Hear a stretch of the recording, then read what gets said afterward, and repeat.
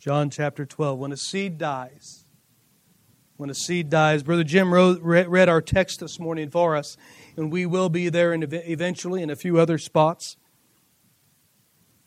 But the Bible says in Hebrews 9:27, as it is appointed unto men once to die, and after this, the judgment. We're all going to die. I don't know if you've come to that stage in life. I think I was about 40 when all of a sudden I thought, well, I'm not going to be on the planet much forever, am I? It just kind of dawns at you. You start seeing the end. And you think, and I know people in here that are farther along thinking, oh, you got a long ways to go, boy, right? But no, it comes to you. We're not going to be here forever. And I wish I could take you to the scene that the word has spread that Jesus was coming to this one town. And He was headed for the graveyard. Just 4 days earlier, Lazarus had died. And as Jesus approached the tomb, many of the Jews had followed Him there just to see what He was going to do. And as Jesus commanded the stone to be rolled away from that grave, and with a single command, Lazarus, come forth. The Bible says that he that was dead came forth, bound hand and foot with grave clothes, and his face was bound with a napkin. I wish I had time. Maybe next week maybe another time we could deal with that napkin there. But he did. Lazarus came forth, and Jesus did it. He raised a man that was dead. Pulled him out of the tomb. No, he was dead 4 days. Martha had said, he stinks by now. What are you doing? He said, roll the stone back. And He called him out. Now, Jesus had already caused the blind to see. He had already made the deaf to hear. He had already rebuked fevers. He had already fed the 5,000. He fed 4,000. He rebuked a storm out at the sea. He healed 10 lepers. Hey, and we can't forget the turning of the water into the wine. That's caused about 2,000 years of debate, but He did it, right? But this one, He actually called somebody out of the grave. Some of you struggle with that this morning, and you don't even believe it, and that's fine. But Lazarus had died. But the command of Jesus, by the voice of the Lord Jesus Christ, life returned into Lazarus. And when we meet Him again in chapter 12, He's home again. He's with Mary. He's with Martha. Jesus is there. Another Martha's running about preparing once again. And He's alive. He's alive. If you look at verse 1 in chapter 12 of your Bible, notice what it says here. Then Jesus, 6 days before the Passover, came to Bethany, where Lazarus was, which had been dead, whom He raised from the dead. Now notice this. 6 days before the Passover. This is one of the last miracles that Jesus is going to do besides His own resurrection before He heads to be executed. This time with Lazarus was not many days prior to this meeting here, obviously. And Jesus is only 6 days from the crucifixion. Here He is in the house at Bethany with Martha, Mary, and Lazarus. And now look at verse 9. Chapter 12 and verse 1, he's at Bethany. And verse 9, look what Jesus is doing.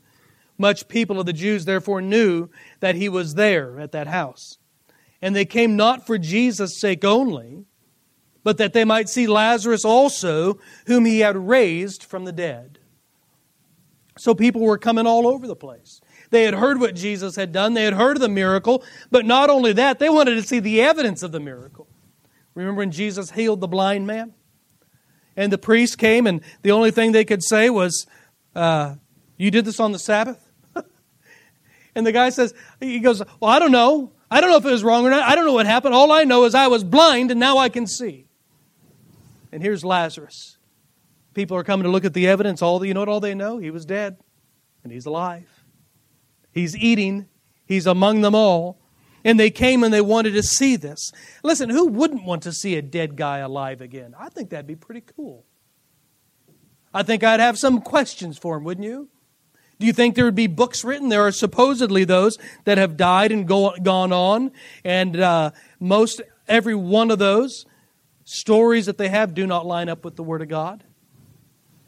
One lady, I love how the see, we're not going to get to your roast today. I love the irony of people's names at times.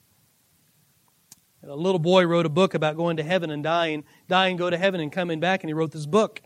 And my first thought is, okay, so you got to see all of this and John and Paul didn't?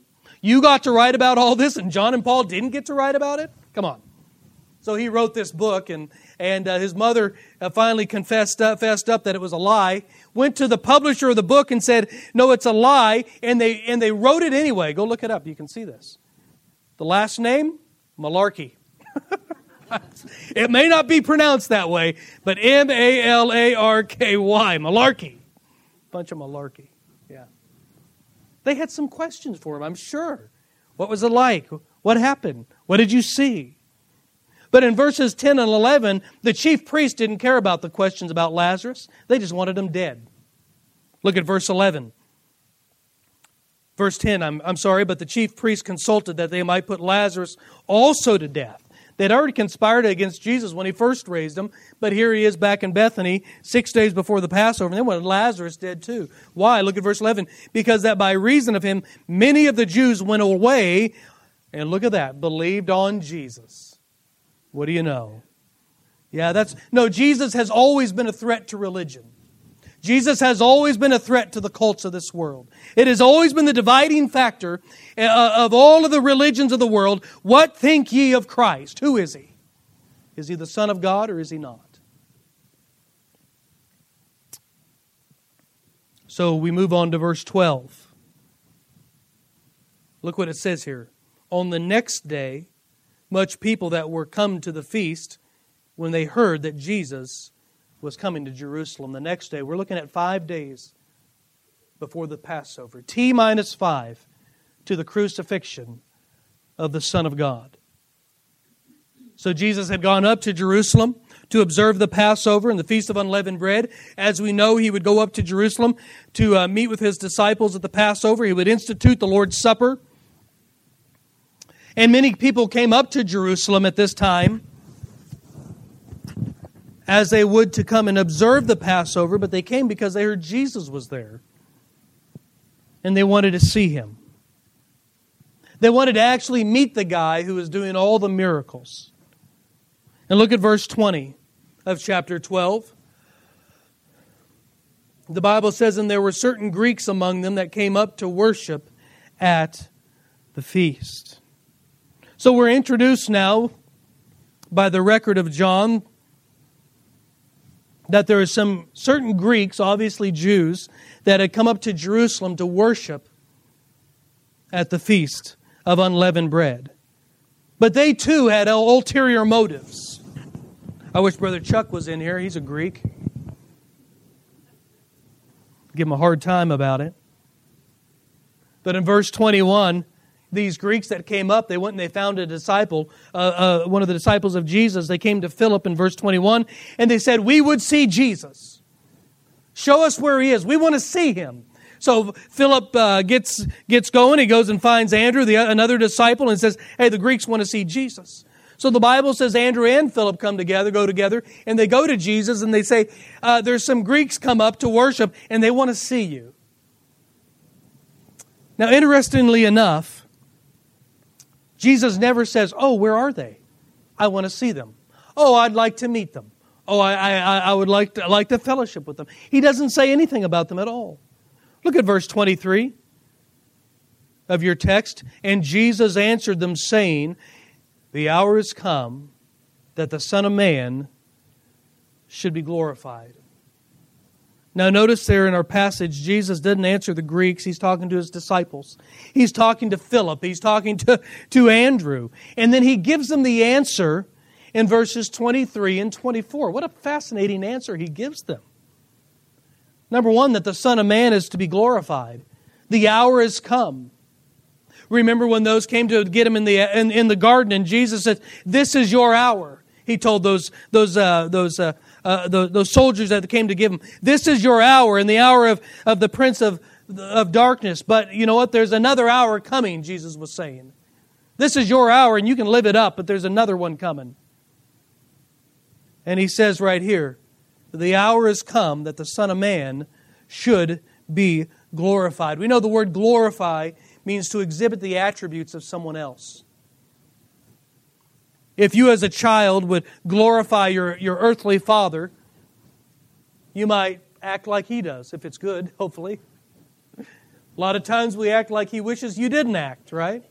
You see them and you go, "Oh, do I do that?" Yes, you do that. They're glorifying you. But Jesus said His hour was come to be glorified. The hour has come that Jesus was going to fulfill His mission. The hour has come that He's going to be revealed as God's Messiah and the offering of the atoning blood on Calvary. That hour has come. But then look what He does in verse 24. He explains a seed. A seed. You know, like sunflower seeds, those are pretty good, right? A seed. He says, verse 24, "Verily, verily, I say unto you, except a corn of wheat fall into the ground and die, it abideth alone. But if it die, it bringeth forth much fruit." And so by explaining a seed, He is revealing the hearts of those Greeks that are wanting to see Him. You say, "What? Prove that one." Okay. Look at the next two verses. "He that loveth his life shall lose it, and he that hateth his life in this world shall keep it unto life eternal. If any man serve me, let him follow me, and where I am, there shall also my servant be. If any man serve me, him will my Father honor." And in verse 25 and 26, Jesus is saying, those who love, if you love life, if you love your life, you're going to lose it. And if you hate your life in this world, you're going to keep it unto life eternal. Now notice what Jesus is saying to His disciples. The seed doesn't bear fruit until it dies. And if that seed seeks to stay on the stalk and seeks to never fall off the stalk, it will die once. And then it'll die twice. Once when the stalk dies, and the second time when it never produces. When it never accomplishes its created purpose. But when a seed falls off the stalk, and as it's supposed to, and goes into the ground like it's supposed to, it will produce more wheat. Now watch this. Watch this. Jesus is revealing what the Greeks were really looking for. They probably heard all of the miracles of Jesus. They had probably heard the raising of the dead of Lazarus. They heard about that. Many of you in here have heard of this also. Many of you, there's maybe some in here that have not spent much time in church at all, and you've heard of the miracles of Jesus Christ. But notice this, these Greeks were not interested in coming to a relationship with Jesus Christ. These Greeks, by what Jesus is saying right here in His answer, are interested in a life insurance policy. They wanted to be with somebody that could make sure they could live longer. Hey, this dude raised another guy from the dead. I think I'll find out where he is and kind of join up with him, right? That's a good friend to watch your back, isn't it? Absolutely. Yeah. You know what Jesus told them? Life isn't found in living. Life is found in dying. Make any sense at all? Not to us, it doesn't. And this was the answer that Jesus gave them. He gave the disciples the answer for the Greeks. Life is found in dying. So what about the seed? Anybody ever raise wheat? Anybody ever plant wheat in here? Anybody? Wheat? Corn? Yep. Oh yeah. Run a garden? Seeds. The process of germination is fascinating to me. And I need to remind you before we go in and look at the seed here, the one explaining what the seed is doing is the one who made the seed. You know, it hasn't been since some of the technology that we've really been able to delve deeply into what a seed actually does. But here Jesus is explaining what is going on because He's the one who made it. And so there's a process to the germination of a seed. And because Jesus used wheat in His illustration, I'm just going to continue on with wheat. This is what He used here. And when you see a stalk of wheat, many of you have seen wheat fields. You might have been up close to wheat fields. You see the stalk that comes up out of the ground, and on top of that stalk is this head, and it is full of seeds. And there's a proper time right now. Winter wheat is coming on. If they've been planting winter wheat, and around end of May, towards middle of June, they'll start harvesting winter wheat. And that head gets to the point where all those seeds on it are about ready to start dropping off. And what causes those seeds to start dropping off is really the stalk begins the process of dying. And as that stalk begins to die, those seeds begin to drop off of that stalk. And so inside this seed is an embryo. Most people know what an embryo is.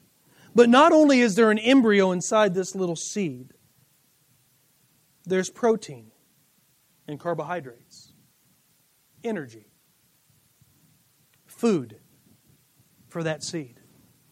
And so the seed falls off the head as that stalk begins to die, and that seed falls into the ground. And it burrows itself down into the dirt. And then as the temperature, it may sit there dormant through the winter. And as that temperature begins to come up, and as the moisture level comes up, that outer shell of that seed, that hard shell, begins to crack.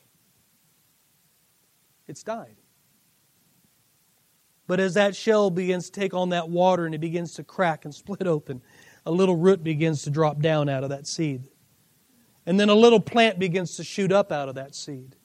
And as time goes on, that little twig comes out of the dirt, and it'll be one of two types. So wheat, I believe, has two leaves. Some plants only have one little leaf that comes out. But it'll have two little leaves. And eventually, by the time that twig comes up out of the ground and those leaves have formed, the carbohydrates and the proteins in that little seed have depleted. And now the plant is getting all of its energy from the sun. S-U-N. Photosynthesis. And then as the sun hits that and moisture, that thing begins to grow. And then that one little seed that dropped off of that head grows up and it becomes a stalk, and it eventually has a whole other head of seeds. And it'll do the process over and over and over again. That's what a seed does. But some seeds are duds. You ever get firecrackers that are duds? Highly disappointing. Especially when you threw them just right, and it was right under him, and it didn't go off. He deserved it, though. Some seeds are duds. Some seeds will have no embryos. Some seeds will have an embryo, but they've been damaged. They've been marred. And when the seed falls into the ground, it dies without ever producing fruit. So what on earth is Jesus talking about? Remember the context here. Remember the context of where we're at here. He's just raised Lazarus from the dead a few days before. Mary came to see him and Lazarus. Many came to see, not Mary, but many. Many came, Mary did too. Many came to see Lazarus. Many people went up to Jerusalem to see the one who raised Lazarus. So even certain of the Greeks came up, hearing about the miracle, wanted to see Jesus as well. Watch this. Watch.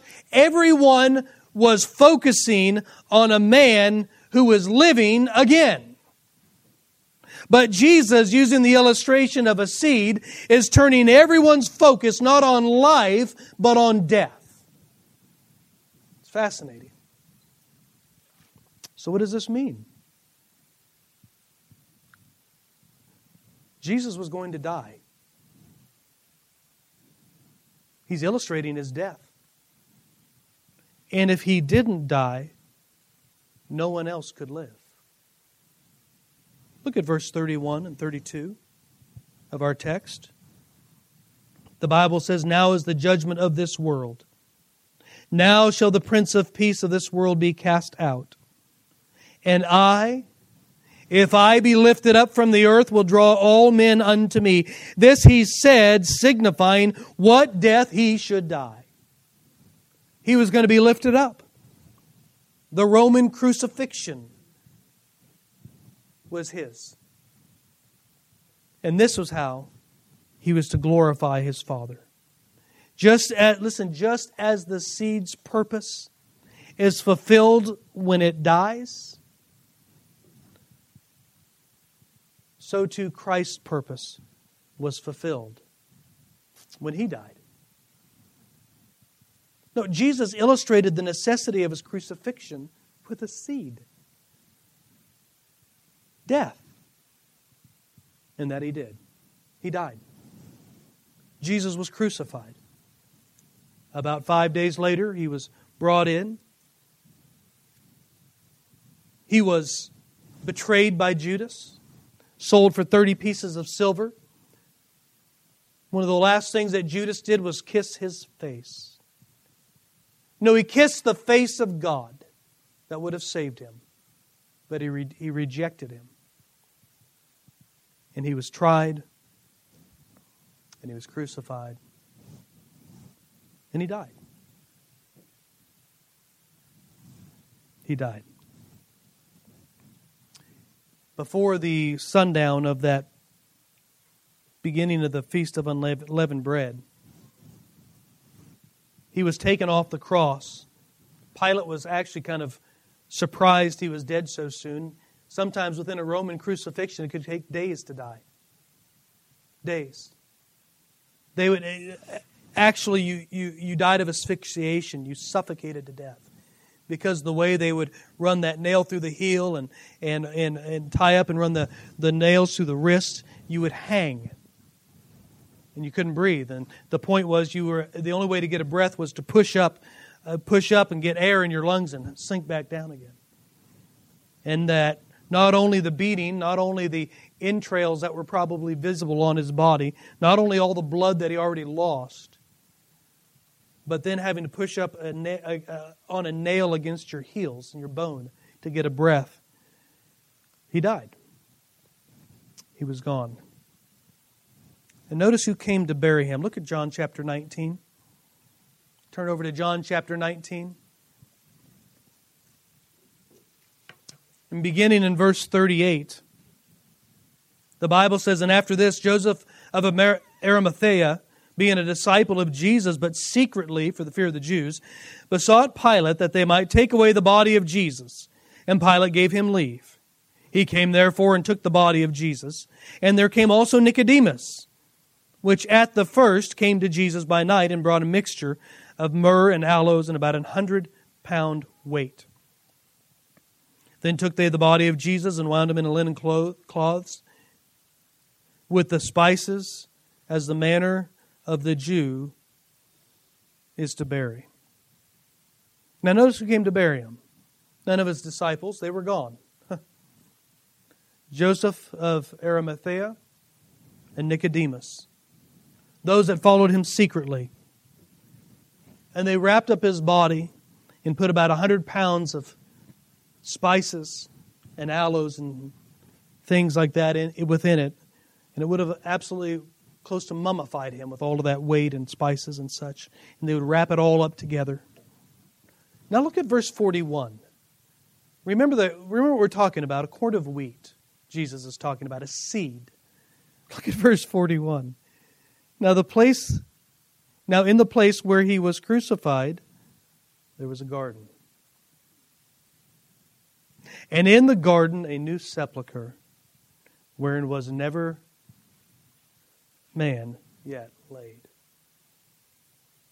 Jesus, who said, "I am a seed," who illustrated His death by a seed, was crucified in a garden and planted there in that garden. I love it. I love it. You know, about 5 days earlier, Jesus has told His disciples He was going to die.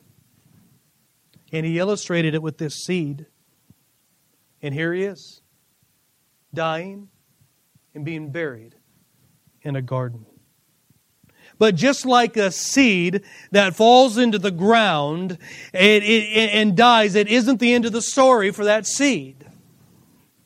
3 days and 3 nights later, sometime after sundown on Saturday, that shell of that body of Jesus that was planted in the garden, it broke apart, and the life that was in that shell came forth. 3 days later, the same life that commanded Lazarus to come forth was the same life that commanded his own body to get up, and he walked out alive. You know what Jesus said? I am the way. I am the truth. I am the life. The life of Jesus. It has power over death. It has power over hell. It has power over the grave, the Bible says. But He had to die first. Die to have that power? No. No. That life and power were already in Him. He's God. He had to die so our sins could be atoned for. Somebody had to pay for yours and my stinking, rotten sins. How many can say they've lied in their life? Anybody want to fess up? Jim, how did I know? Finds a way out of everything, don't you? Yeah. No, our sins had to be atoned for. Somebody had to pay for it.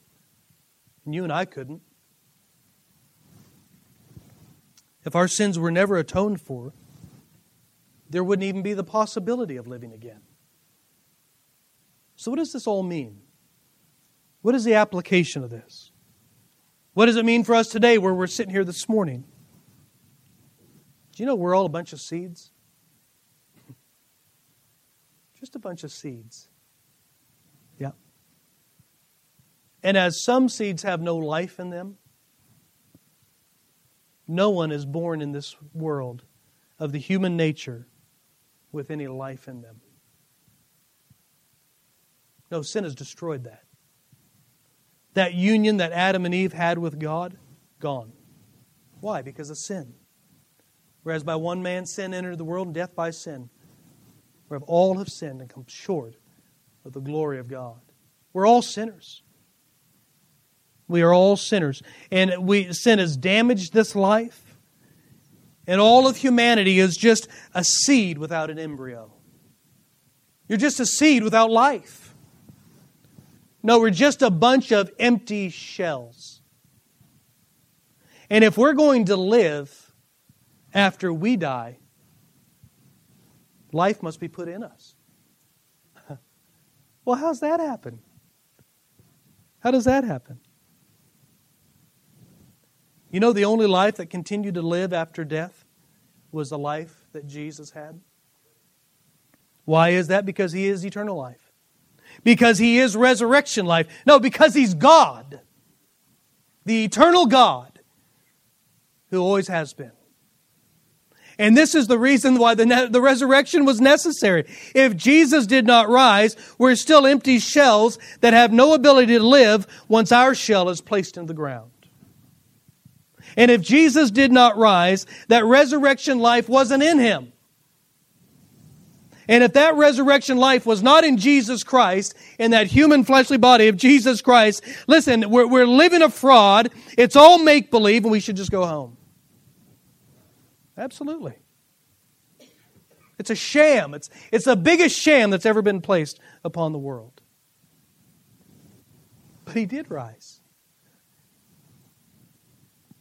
Brother Healy, what do you think of 500 witnesses? Pretty good odds? Yeah. I think that'd be pretty good odds, wouldn't it? 500 witnesses. Disciples that went to their grave in a martyr's death. For a lie? Never. Never.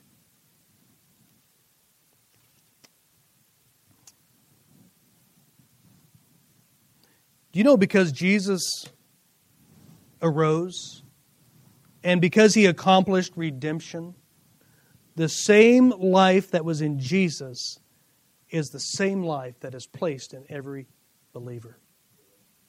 You come to faith and trust in the Lord Jesus Christ, you know what happens to your little shell? God moves in. That resurrection life of Jesus Christ just moves right in. You don't believe me? Listen to John 11:25. Jesus said unto her, Martha, remember He just told Martha, Lazarus will rise again. And she says, I know he's going to rise in the resurrection, Lord. And Jesus said unto her, He said, I am the resurrection, Martha, and the life. He that believeth in me, though he were dead, yet shall he live. So how does that life of Jesus get placed into this little shell of yours? Belief. Galatians 4:6. The Bible says, and because ye are sons, God hath sent forth the Spirit of His Son into your hearts, crying, Abba, Father. He becomes our Father. We are in the family of God. John 10:28, the Bible says, and I give unto them eternal life, and they shall never perish. Neither shall any man pluck them out of my hand. Jesus says, I give it to you. You don't have it, I have it. And I'll give it to you. Don't miss this. At salvation, God moves into our shell. And just like the seed has a shell with life in it, so too is the believer. And now listen, we have the life of Jesus Christ in us. And when this body dies, when my body dies, and this shell is placed into the ground, the life that was in our shell comes out of this little shell, and it lives in the light of the sun, S-O-N. Never more again will we need the sustenance of proteins and carbohydrates of this life. We're in the presence of God.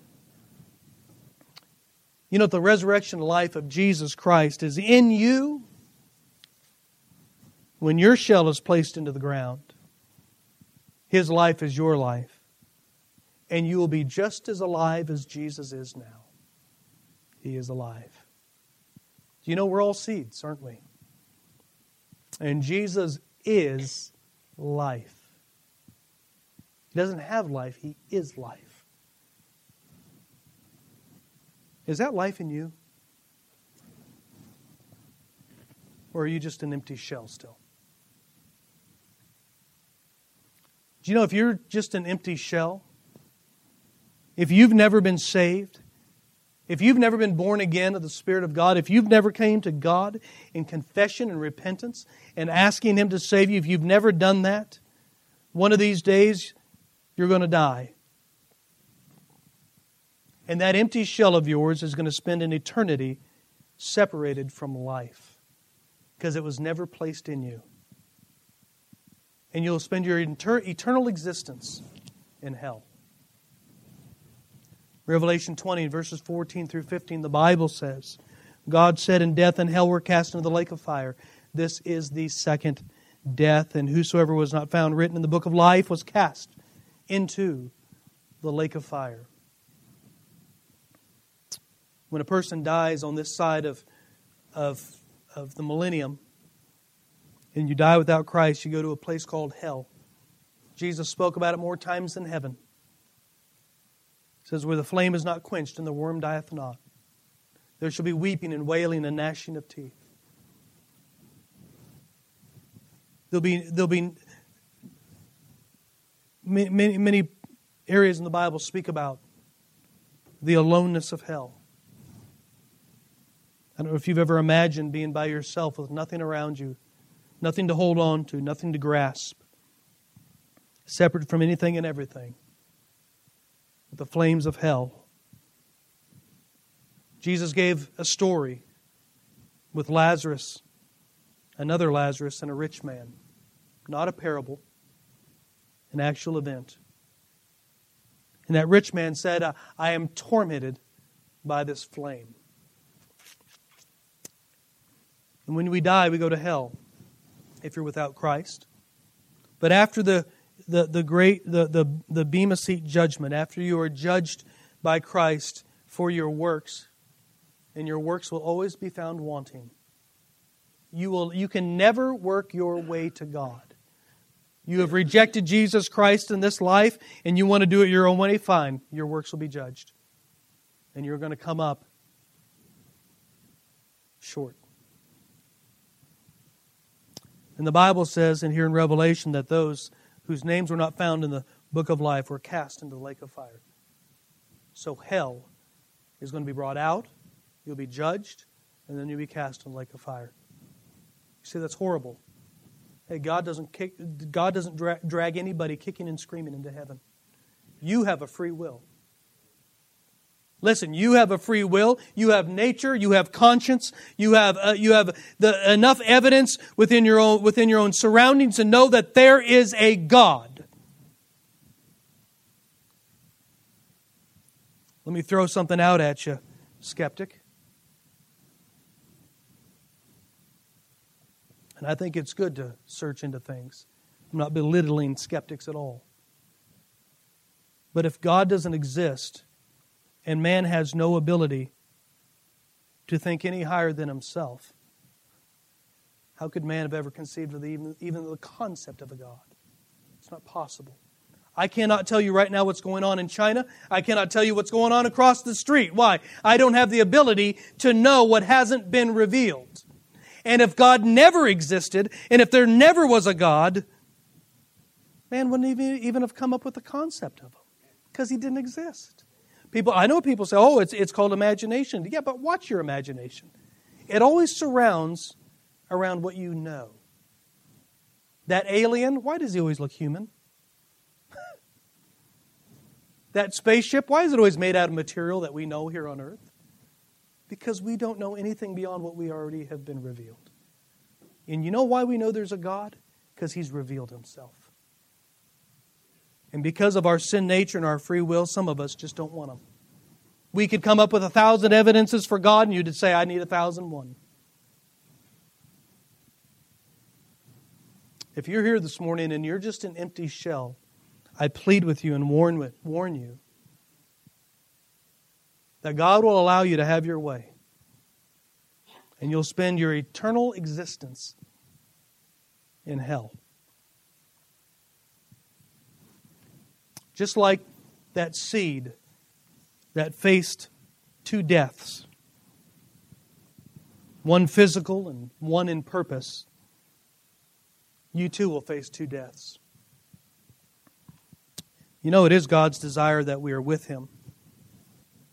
But because love is the highest ethic there is, God can work by no other means but through love and a free will. And this is the original purpose of creation. But sin came and we've been separated from God. And the life that was in Adam and Eve died when they sinned that day. And that sin has been passed on to us, and you're a sinner and I'm a sinner. And you know, if you had come this morning and confessed to God knowing what you are, believing who He is, believing in Jesus Christ, He would take His life and put it right into your shell. And when you die, and that shell gets put into the ground and it breaks apart, so shall you ever be with the Lord. Jesus said, I go away to prepare a place. If I go not away, I would have told you. And He goes on to say that where I am, there ye may be also. Yeah. So what's in your shell this morning? Is it life? Or are you empty? Except of corn or wheat, fall into the ground and die. It abideth alone. But if it die, it bringeth forth much fruit. Heavenly Father, I want to thank You this morning, first off, for the resurrection of the Lord Jesus Christ. I'm thankful that Your Son planned it all, who was slain before the foundation of the world, before anything was ever created. It was decided by Jesus that He would go, that He would put on human flesh, that He would live a human life, that He would be crucified, and His blood would be sufficient to pay for all of the sins of mankind, to make it possible that we could be in relationship with You again. We thank you for that. Father, I want to ask you this morning that your Holy Spirit would draw. Maybe there's some here this morning that are without you. I don't know. You know. They're empty seeds, and they need life. And I just ask you that the office work of thy Holy Spirit would be done today and to draw them to salvation, draw them to a place of repentance, that they would come of their own will and repent and be saved. There may be some Christian here today that is they have life in them, but Father, they're not producing fruit. And that's a whole other topic here. I just pray you to work in the lives of those that are your children, that we'd be more usable to Thee. Father, we pray for your will would be done here in the invitation. We thank you so much. Father, we love you. What a plan. And you did it all. Thank you so much. In Jesus' name. Would you stand this morning with me?